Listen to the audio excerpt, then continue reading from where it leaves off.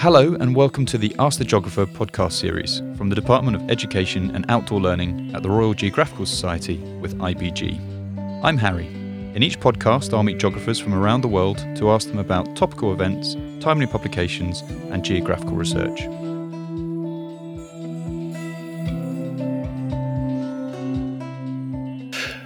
Dan Evans holds the 75th Anniversary Research Fellowship as a soil scientist in Cranfield University's Soil and Agri-Food Institute.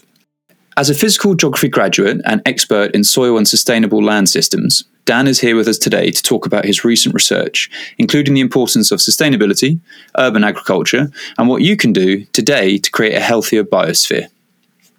Dan, 68% of global population will live in urban areas by 2050. Why is soil important in a future world of urbanites? Well, in general, soils are absolutely essential. If we think about the food we eat, to the water that we drink, from the clothes that we wear to the gardens that we tender, the energy that we consume, to the foundations of our built environment, soils make a paramount contribution to our lives.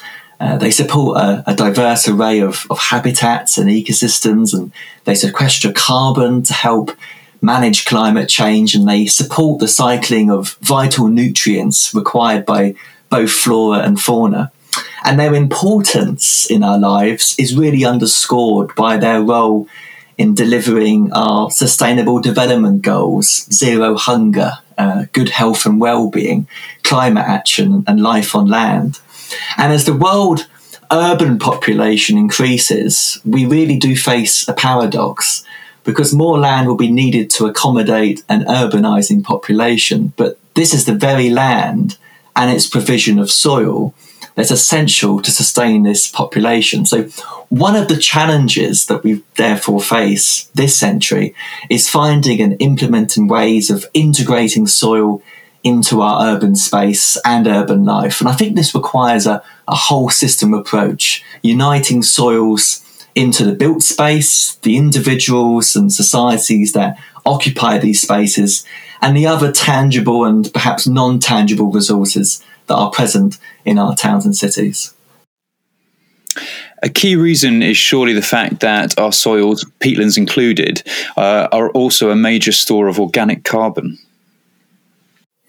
Yeah, and I'd argue that soils are one of the best allies for combating climate change. Soils are one of the largest land-based stores of carbon. They contain approximately 1,500 billion tonnes of carbon, and that represents more than that's found in the atmosphere and the plants combined.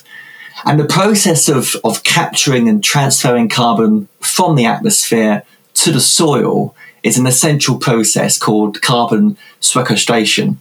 And when plants absorb the carbon dioxide, this is initially converted into a food resource, of course. But when these plants die, they compose into organic matter and transfer this carbon into the soil. And I think it's important to say that all the time we're thinking about our soils, we're thinking not just about the sand, silt and clay that makes up them, but also that essential organic matter, that organic carbon. When you talk about the transfer of carbon into soil, could you give us a rough overview of soil structure and how it moves from the atmosphere into the biosphere? Yeah, of course. Well, soils are three-dimensional, and they're made up of very many different types of layers, each of which works in a slightly different way to provide those essential goods and services that I was talking about. But the soils that you and I and many of your listeners see on a day-to-day basis, it's just a soil at the ground surface. It's like ordering a wonderfully multi-layered cake and only enjoying the icing on the top. So if we take a knife and we cut down through a hypothetical soil profile, like you would when showing off the cake, what different layers, what's that structure of the soil look like? And I think the first thing to say is that there's no one typical soil. I mean, there's about 30 different types of soil in our international soil classification system, and there's about a further 185 different types within those. that can be used to differentiate the different types of soil we see around the planet. But they have some kind of common ingredients, and often many have what we call soil horizons, and they each have very different mineral and organic matter contents. So at the very bottom of the soil profile, we often see what's called a parent material horizon, and that's the material from which soil was formed. In this case, it could be igneous, sedimentary, metamorphic rock. And sometimes that parent material may be glacial or river deposits, or maybe material that we've deposited. But the soil which forms from this parent material can be divided into other layers as well. At the surface, there's often a topsoil, what we call the A horizon. That's relatively high in organic matter. That's where that carbon sequestration is happening most of all. And it's a soil into which plants are often cultivated. And underlying this topsoil is what we call the subsoil, or B horizon. And that's a thicker zone of soil which generally tends to be below the plough depth, below the depth of cultivation. It's a paler horizon, and that's a result of it having much less organic matter. And soil formation is long and slow, if I'm correct in saying that. Can you explain how is it made? I know that's a rather basic question. It's a basic question, but it's also a very complex question, but also a very exciting question, because the formation of soil is basically the formation of our future. To a large extent, soil formation takes place down at the bedrock. So let's imagine for a minute or two that we take a lift down through the soil to the bedrock. And what we might find when we arrived is rock which to you and I might not appear to be changing. If our lift suddenly broke down and we hung around for a few thousand years, we'd start to see some extraordinary changes. What we'd do is watch the rock undergo very slow weathering. This is mediated by physical, chemical, and biological processes. So the acidity, perhaps, of percolating rainwater might gnaw away at the rock chemically, and that might produce hairline fractures. Water might then fill these cracks, freezing and thawing daily to further weaken the rock. Perhaps a plant root might force itself through and open up that fracture even more. And before too long, the glues holding the rock together would start to become dissolved and released. And after all of this weathering activity, the rock has now morphed into a different type of material, something we call saprolite. Basically, saprolite is another word for weathered rock. It's neither rock nor soil. The easiest way to think about it is a bit like a biscuit. So you can hold it in your hand and it can still be consolidated. But if you applied manual pressure to it, it would break down into individual grains. And over time, that saprolite breaks down more and more into unconsolidated particles of sand, silt, and clay. And as that happens, we see the very beginnings of soil being formed. And does saprolite or soil move? Well, soil doesn't move in the sense that when saprolite turns into soil, basically what we're seeing is that horizon, that boundary between soil and saprolite moving progressively further down the profile. So at the very start of maybe the soil formation process, that boundary is relatively close to the top of the land surface. And then over time, the weathering processes take place, they act on that bedrock, and that boundary between soil and bedrock progressively moves down the profile until such a point where the soil may be 1 metre or 2 metres.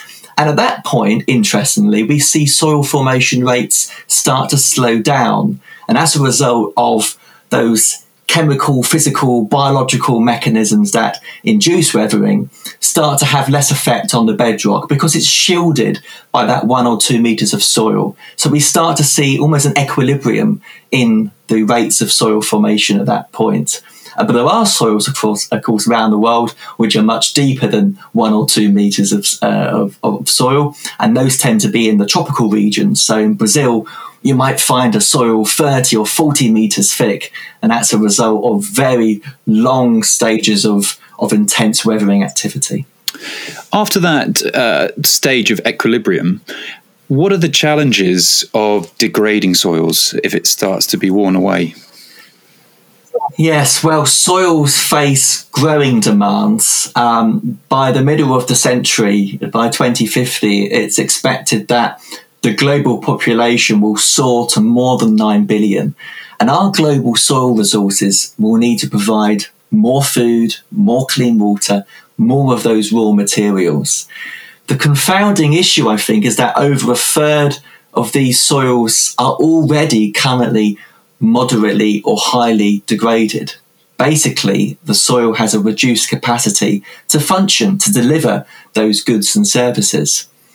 And there are many different types of soil degradation, from a polluted soil, which harbours contaminants, to a compacted soil, which has lost that essential structure to support crop growth and root development. And soil erosion itself is a particularly critical type of soil degradation process. It often refers to the absolute loss of soil from the soil profile. And effectively, that implies that the soil profile is thinning, and left unmanaged, a thinning soil, a soil prone to high rates of erosion, is one that can expose the underlying parent material. And at that stage, it's incredibly difficult to salvage the soil. As we've said, soils form very slowly.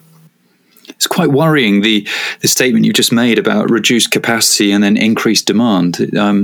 It's very clear that something needs to be done, or it needs to be conserved. Yes, it's a very important point that we start to think about the ways not only of reducing the rates of soil erosion and soil degradation, but actually begin to think proactively and constructively about how we can form healthy soils around the world. And I think we've often thought of soil formation as a very natural process, a geogenic process, a process that takes place at the bedrock, out of sight, and perhaps therefore out of mind. But there are ways in which we might be able to help the soil formation process, and that requires innovative research. It requires transformative solutions. It requires us to think beyond the box, maybe beyond our own disciplines, about how we might form soils from new materials, particularly those which we might find in our trash cans, because the whole ultimate story of the soil is that what comes from soil will eventually go back to the soil. So if we do have food waste, then why not use it to create that compost in our backyards? Why not use those waste resources to help us form soils for the future? You recently undertook some work on soil erosion rates. Can you describe your methodology and what you found out about soil lifespans? Well, there have been many headlines over the 5 years or so that I've been pretty much active in soil science research throughout my PhD and now into my fellowship. There's been many headlines suggesting that the world's topsoil could be gone in 60 years. But these claims have never really been supported with evidence. I led a study recently which, by all accounts, provided the first global insight into how soil erosion may be affecting the longevity of our soils.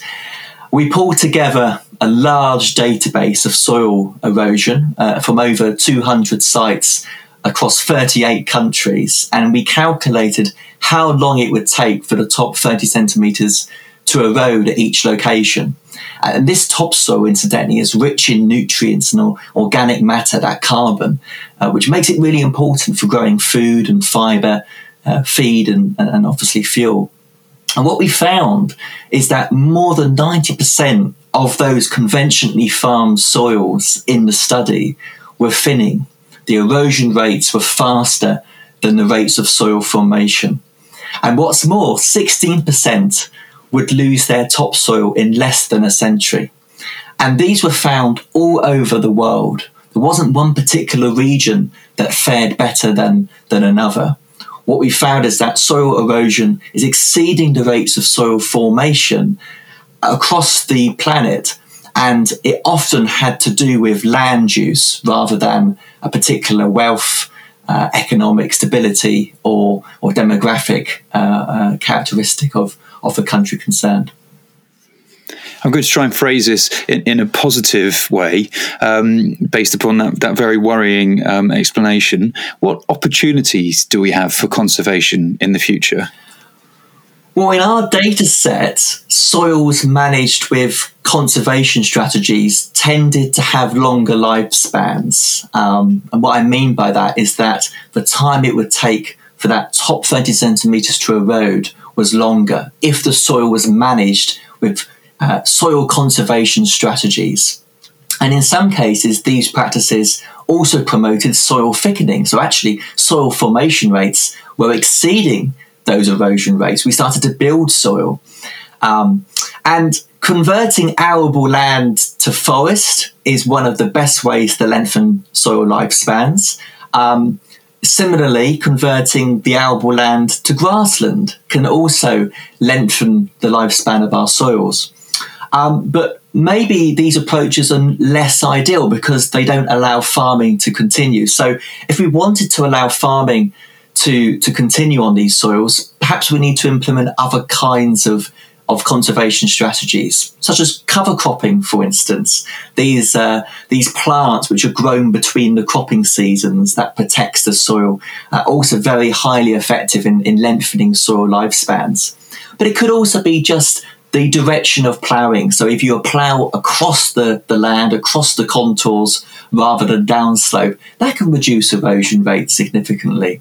Hill slope terracing in some cases can be beneficial if the slope is particularly steep. So what our study and our research has shown is that we really do have the tools and practices to make a difference.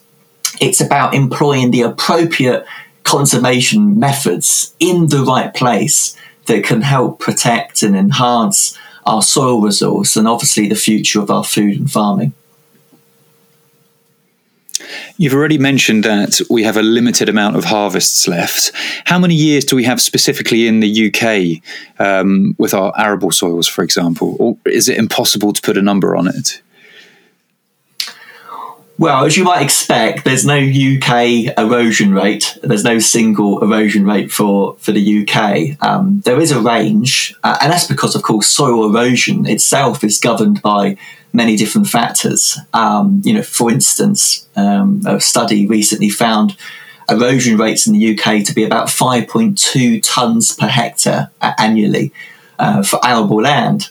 But for grassland, it's about 1.8. So it really does depend on many different factors. Of course, in some locations, soil erosion rates are faster, and these are often associated with extreme weather events, the likes of which we may find more common with the latest IPCC predictions. But the essential question here is, how do these rates compare with the rates of soil formation? Until very recently, it was very difficult to answer that because we didn't actually have UK soil formation rate knowledge. And that was one of the aims of my PhD research. It was to measure the rates at which soils form in the UK and compare those rates with erosion. Some of the UK arable farms that I've studied, farms in Nottinghamshire and in Shropshire, down in Somerset and also here in Bedfordshire, where I'm currently based, the erosion rate is about 1.2 millimetres per year. So let's put that into context. That's about 25 times faster than the rate of soil formation. So what does this ultimately mean for the UK? Well, we can't say for definite because we've not studied every soil across the UK. But for the sites that I've researched, it means that in a worst case scenario, we'd lose the topsoil, that 30 centimetres of A horizon, in about 140 years. And the whole soil profile down to bedrock would be lost in just over 200 years. You're very interested in encouraging re-engagement with our soils and for people to ground themselves in a lot of what we've been talking about. For example, the 5.2 tonnes of soil that are lost per hectare from arable land per year. Was that per year? That was per year. Yes. Per year. What was the lockdown lettuce beds and the tea bag experiment that you developed recently? Well, I'm very interested in encouraging everyone to re-engage with their soils. I think that, that's an essential connection that we've always had, that enduring relationship between the land that we live on. I mean, just take the name of our planet itself, Earth. It's an explicit reference to the fact that we are land-dwelling species with a large dependence on our soils. But it's also the case, I think, that we've become perhaps somewhat disconnected from the soils around us. Soils are degrading, urbanisation encroaches fertile land, soils are becoming fragmented and sealed. There have been many moments in history when society has been compelled to feel more grounded, perhaps during the last war, World War II, for example, when threats to food supplies encouraged the public to produce their own fruit and vegetables, cultivate, dig for victory, those kind of messages. And in the last couple of years, particularly as a result of us having to wrestle with another global conflict, this time obviously a microscopic enemy, I think that we've all felt the need to become grounded once more. So it's been a case of kind of lockdown, look down in many ways. There's been a surge of home-growing fruit and vegetables. And the lockdown lettuce beds was a project initiated by the Urban Revolution project, which is in part based in Cranfield and also based in Liverpool and led by researchers at Lancaster University. Lockdown lettuce beds was a citizen science survey. What we wanted to do is get citizens interested in food growing, or perhaps those who've never done food growing before, to get out into their gardens, to grow some lettuces during the lockdown, and to report on how they felt, how the process was for them, and basically was trying to get them engaged with not just growing crops for their own food security, their household food security, but also to get them in contact with nature, to get them into the fresh air, to make them feel perhaps more connected, more grounded with the soils around them. So the lockdown lettuce beds was a regional-based, citizen science-based survey. We held it here in Bedfordshire, in villages far and wide around the county. And we ran it over a course of about 12 to 13 weeks during the lockdown in 2020. And what we found essentially is that lots of people had very different types of experiences. Many who had grown lettuces before had reported good results. Maybe some of them reported less favourable results. Sometimes the lettuces didn't grow. But whatever the state of the lettuces at the end of the experiment, they all took part. They all, to some extent, reconnected with the soils around them. So that was, in a sense, what the lockdown lettuce beds project was about. You've reminded me to go and check my vegetable patch. Thank you very much for joining us today, Dan. Thank you very much. It's a delight to be here. Thanks for listening. If you like this podcast, please subscribe to the Ask the Geographer podcast series on iTunes and SoundCloud.com. Be inspired and stay informed with the Society's wide range of resources, many of which are free. School membership unlocks access to other excellent resources, including online lectures, and many other tailor-made benefits for teachers and students. Access our resources at www.rgs.org/schools.